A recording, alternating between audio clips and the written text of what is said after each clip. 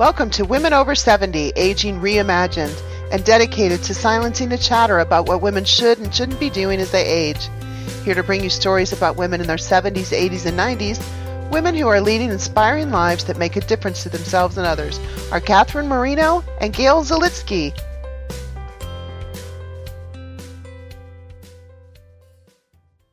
Hi, I'm Catherine. And I'm Gail. Welcome to another episode of Women Over 70, Aging Reimagined, in which Catherine and Gail get real.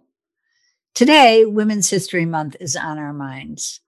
How is it that women are limited to 1 month a year?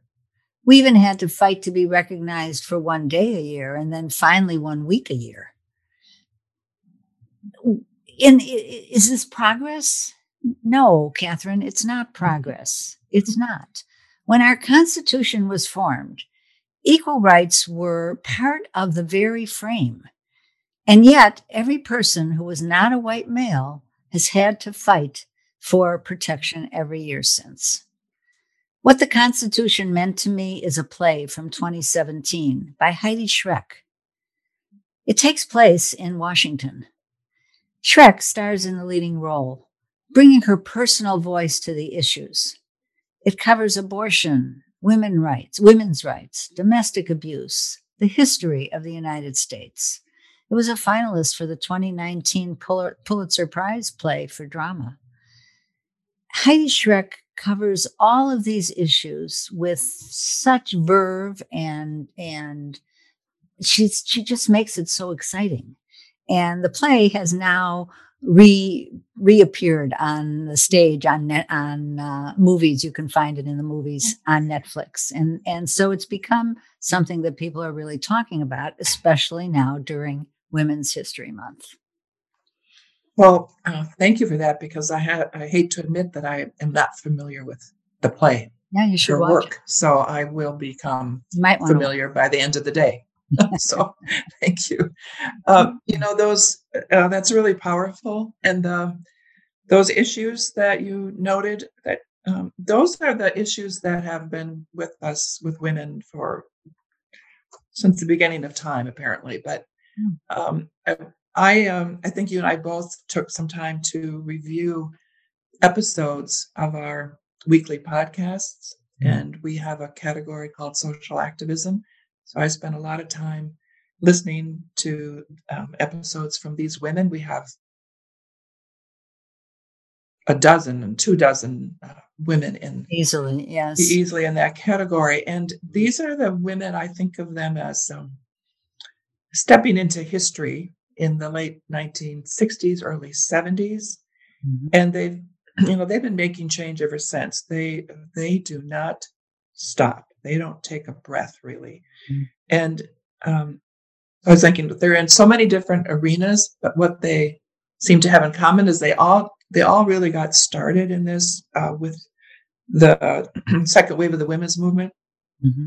Mm-hmm. And I think the early issues, the focus had to do with domestic violence, rape, reproductive rights.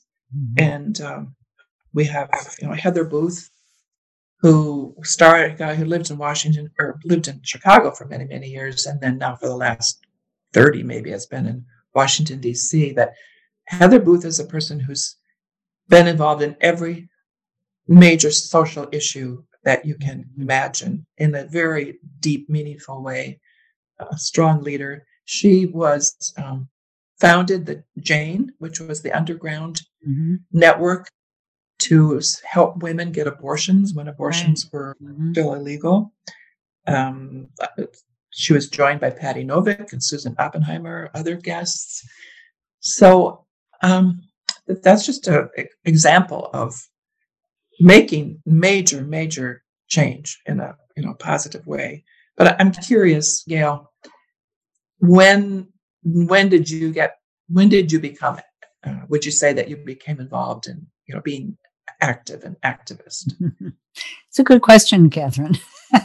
I'm going to ask you the same thing. Yeah. Okay. So I grew up in a very liberal family, and causes were always, they were always right there in front of my nose. Many causes had to do with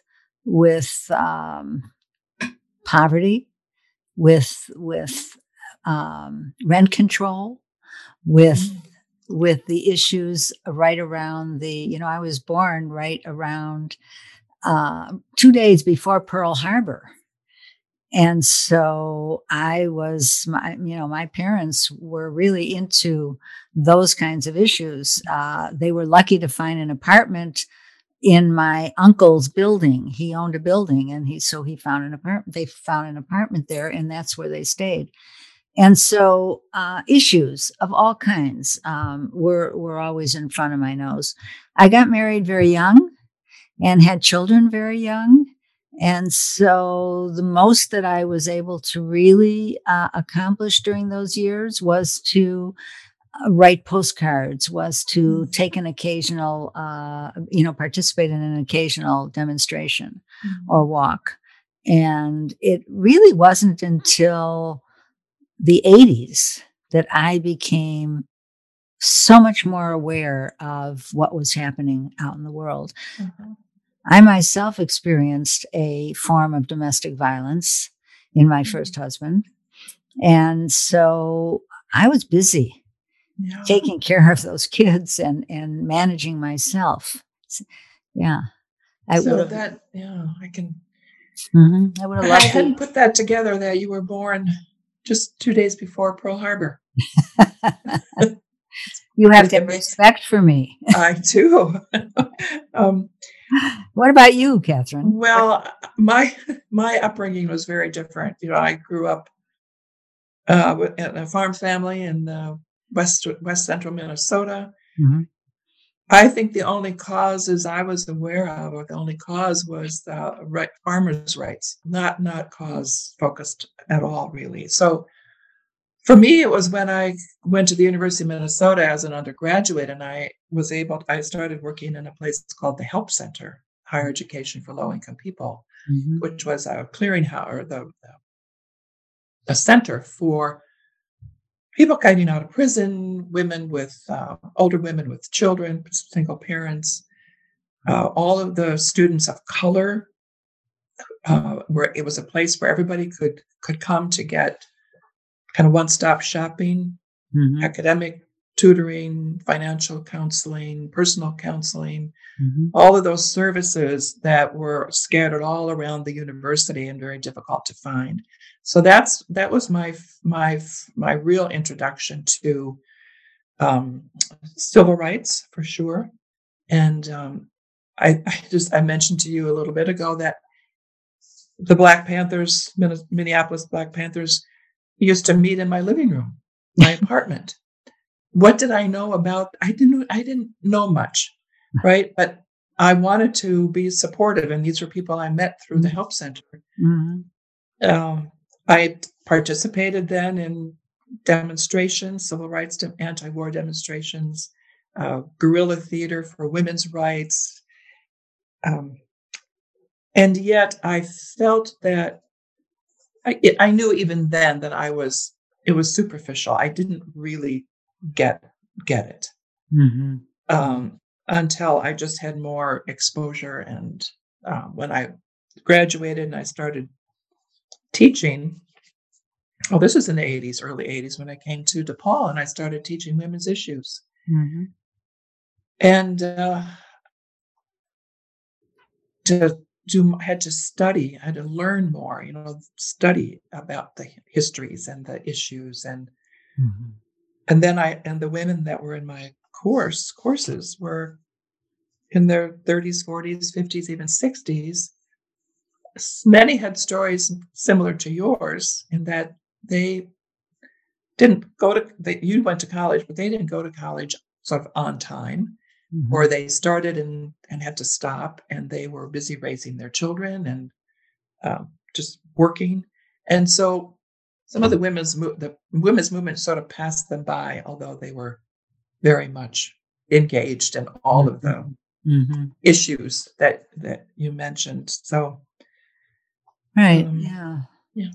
The thing that I think about now is how women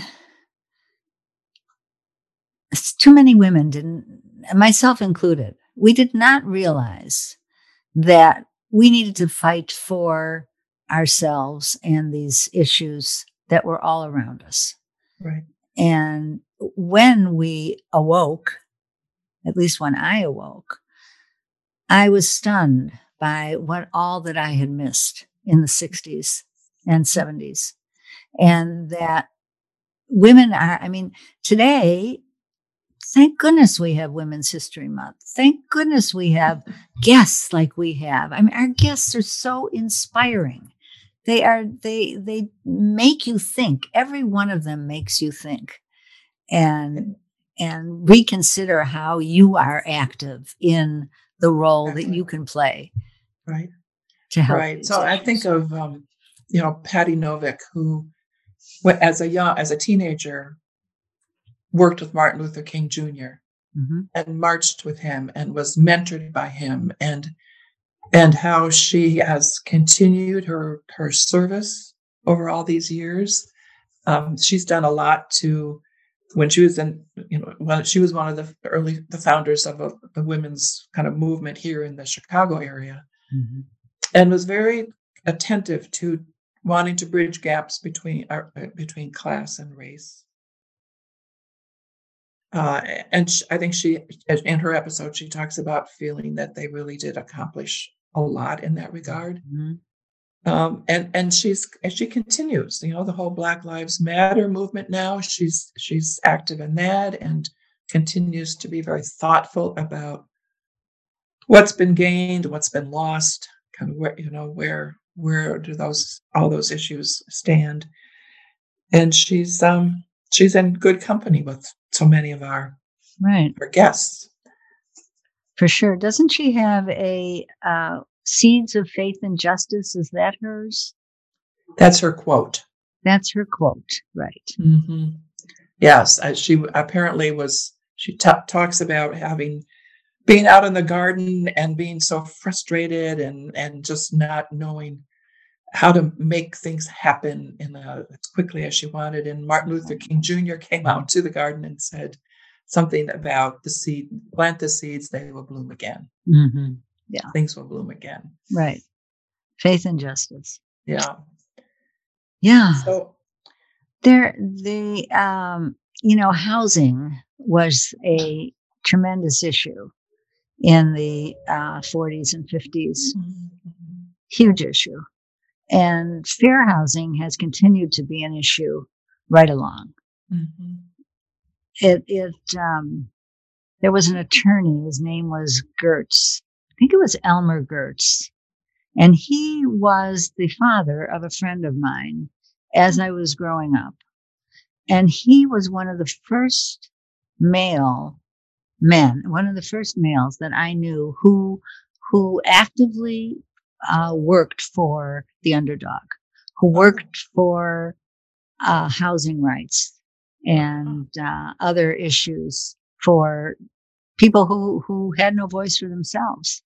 And isn't that what we do for our listeners? Is we bring the voices of our women, so that they can be inspired and think about things from a different point of view. Well, yeah, we do. I think of it as our current form of activism, providing forums for women who have all this wisdom and experience, insight. I think you used the term, they continue to be vigilant about these issues, to bring these to light, because we all, even though we might be involved in these issues, we still have a lot to learn from one another, and our younger generations who don't have that sense of history, and can take many things for granted. Right. And so they really are standing on the shoulders of our wise women, our brave women. I think about Sunny Fisher. You mentioned housing. So Sunny in her episode talks about having grown up in the public housing in the New York. Right. And And housing, fair housing, continues to be one of the major things she works on. She's a philanthropist. Mhm. She's been director of major foundations and now continues to serve on boards. And she's championing housing again for low income people, Mhm. including homes that are in areas that what are they called? That they're older homes. They need to be preserved because there's so much history with them. But Oh, there's this yeah. drive-by. Preservation. Yeah, thank you. That was a tough one. Right. She talks about drive-by raising of these homes. They just bulldoze them down Right. because they're in poor neighborhoods. And so she's doing a lot to preserve the homes and the history and the culture around that. You know, a good portion of my husband's life was spent in affordable housing. And he was a developer and he was a mortgage banker. And he spent many years working for Community Investment Corporation, which was an organization that invested in affordable housing. Mm. So the stories that he would tell about, people going to the courts, trying to eliminate affordable housing, trying to take advantage of the rents that they could charge, were all very real at that time. And so that was in the 90s and early 2000s. Yeah. And so yeah. Affordable current. housing it's a very, very big issue. Yes, and Sunny Fisher, absolutely, she inspires us for the way that she thinks about this. Yes. Yeah. I learned more about housing through her than I had ever known. And another area I learned more about was transportation. Yes. The importance of transportation from Jackie Grimshaw. Right. And the way she talked about transportation as being so essential, I only think about it in terms of I get in my car or I get on the L when I used to go downtown to work, get on an airplane. She said, transportation in neighborhoods that don't have good access to transportation, then it affects their employment, where their housing, their education, their access to good health services, to good food. I had never thought about it in that way. About how essential it is. Poor transportation absolutely promotes poverty. Yeah. And especially in our city where the lines are drawn.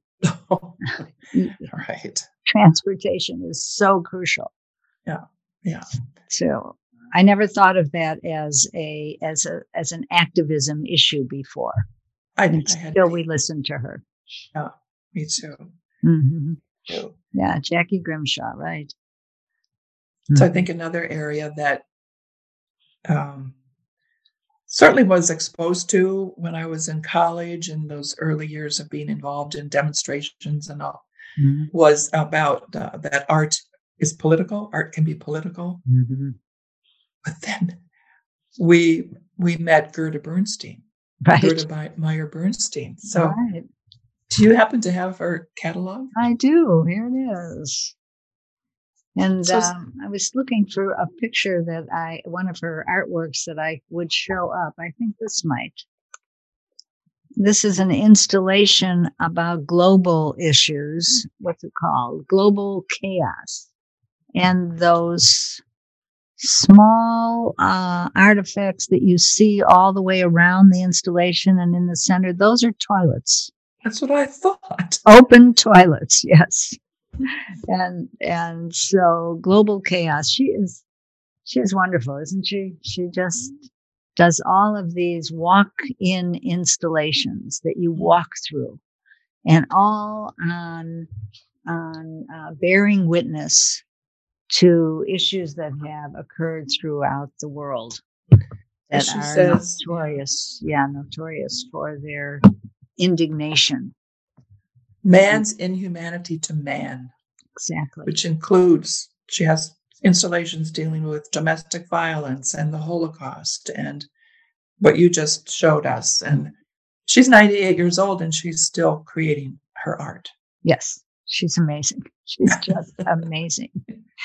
And another issue we talk about, as women age, do they lose their interest in what it was that they were active about all those years? She's in a wheelchair. She's obviously up there in years, and she is still creating installations in her head. Right. And telling someone else how to install them instead of installing them herself. Right. I think that's the beautiful part of listening to these voices, is that we understand that as women age, they don't lose anything. They may lose some physicality that they had, but they don't lose the ability to continue to be who they are. Right. Some people do, of course. Right. But, yeah. That just reminded me of Susan Monaker Oppenheimer, who in her 70s took up tap dancing, as have some of our other guests in their later years taken up tap dancing. Right. At her 80th birthday party, which I was happy to attend, she gave us a tap dancing demonstration. And so I think she's a little less active, but she now supports young people, especially young people from poor neighborhoods, to bring them into the world of tap dancing. And she is a philanthropist in that way. She also supports the jazz. She and her husband Ted are great supporters of jazz. And so taking those areas that she, especially tap, that she once was very active, and now bringing that to the younger generation is very cool. Yeah, it is. Yeah, Bobby Wilson is another who supports jazz. Right. Yeah. So what about Bobby? People might not know her. She is one of our guests, and she's a beautiful singer, and she promotes jazz for younger people, and she brings concerts all over so that people who cannot get out are able to listen. And she's a beautiful woman. Is she doing this on Zoom now? Is she doing it virtually? They are doing some on Zoom. Yes, absolutely. Yeah. And she promotes other vocalists and other artists so that they all can have a voice. Have a voice. It's all about having a voice. Have a voice. Have a political voice. Rebecca Sive is one of our guests who has written books, studies, teaches, writes, advises folks in Washington about voting rights and getting people out to vote. I can only imagine what she's doing right this moment with all of this discussion about trying to, the other party trying to curtail access to voting. And she's also a great champion of younger women getting into holding political office. Oh, yes. And what about Heather Booth? Isn't she in that arena? Yes, absolutely. Yes, she is. When I was trying to contact Heather about something pre-presidential election, and I got her email bounce back with the message, I am involved 24 hours a day in the political scene, so I will not be getting back to you until after the election. Yes. Okay. Priorities. What's most important? Heather talks in her episode about the importance of demonstrating and all the things that women have done over the decades, right, and voting and holding office and getting on boards. Yes. On policy-making boards. She, of course, is on many boards. And Sonny Fisher talks about this also. She's president of the board of the Housing Preservation Board. And Hetty Ratner, I'd like you to talk about Hetty Ratner because you actually know her and her work. She's an amazing woman who founded the Women's Business Development Center, and so has supported women entrepreneurs for her entire career. 40 years. At least. And she has the Women's Business Development Center. She has not just that one, but she and her partner, Carol, they created, I think, 4 different areas in Illinois and Wisconsin, possibly Indiana, where there are women business development centers. And so she helps women get their share of the quota for supplier diversity funds. And that's a big deal. Women were getting 0.5%. Yeah. And today I think it's still nothing. It's still 2 to 4% is what it is, based compared to what men get. And proving that you are a woman business owner requires certification. It requires funds that you have to put out in order to be certified. And Hetty has promoted this for all these years. Men do not have to certify that they are a male-owned business. Women have to certify that they are a woman-owned business, because there is still this point of view that, the woman's name is on the license, but a man must be behind her. Must be really running the show. Yeah. And women own more than 50% of the small businesses in the United States today. And they still have to prove that they are the owners. I did not know that. Yeah. Certification is a big issue. Women Business Enterprise. And Hetty is so active still in that arena, though she has turned over the reins of the organization now. She describes herself as semi-retired. Yes, she's barely retired. Right. Yeah. I was thinking also about Audrey Peoples and Ronnie Hartfield, who are actually sisters, and they both serve on boards, major boards. Ronnie is she's also one who has brought art and religion into the public, improving access. And she serves on for the Art Institute, a major board for the Art Institute. And Audrey serves on other boards, and I love her episode because she just talks so straight about bringing issues of racism and sexism to the conversation, and how to do that in ways that can be heard. And she's had some major influence on changing the complexion of the boards that she sits on. And she talks about how one of the male board members said, well, what difference does it make that the board needs to have diversity?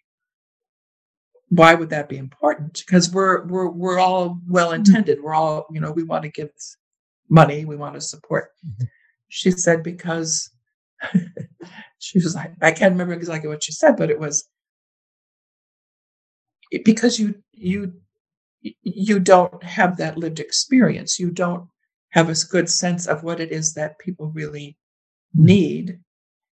And you frame things from your own limited perspective. And he was like, oh, well, maybe that's the case. So we'll let you stay on. They are very recent guests, both Audrey and Ronnie, the sisters. Yes. Yeah, I think they're 98 and 99 or something. They are up there, that's for sure. Right. Well, it's our time just goes so fast, Catherine, when we are getting real. Well, we are excited. I mean, we really are excited about Yes, we are. women's issues for sure, and about the women who agree to be our guests and share their stories with us, and allow us to be able to disseminate the word, and I was thinking about, these, our guests and everybody else who's been recognized this month for Women's History Month, as we should be recognizing every day of the year, have such staying power. That's right.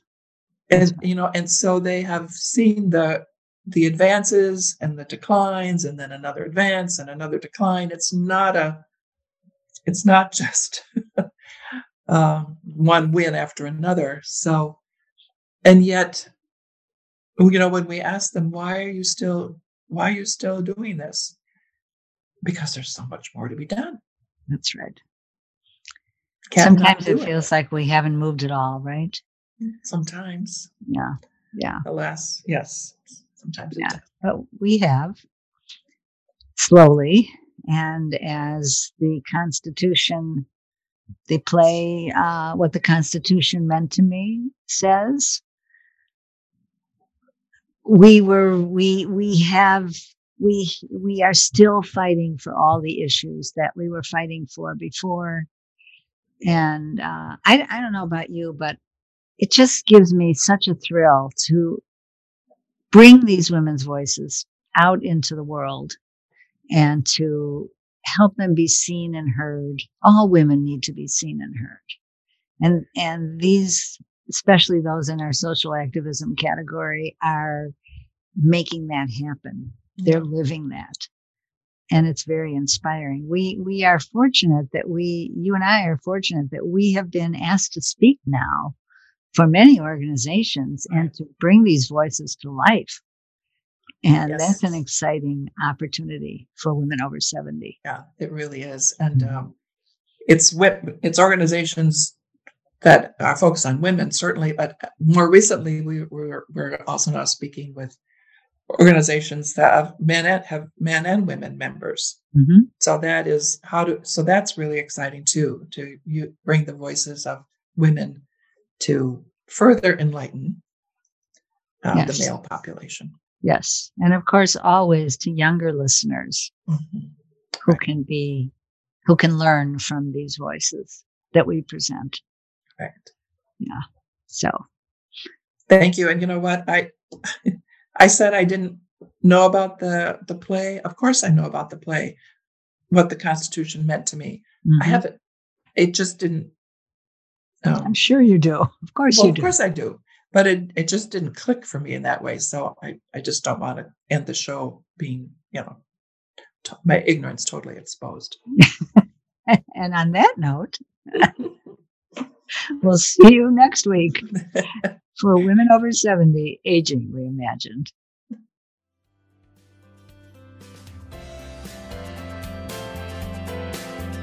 Thank you for listening to Women Over 70, Aging Reimagined. If you like what you've heard today, please subscribe to our podcast wherever you listen. In what ways are you shattering the myth that women over 70 are no longer relevant or visible? How are you celebrating aging? Join with us. Make your voice heard. Find us at womenover70.com.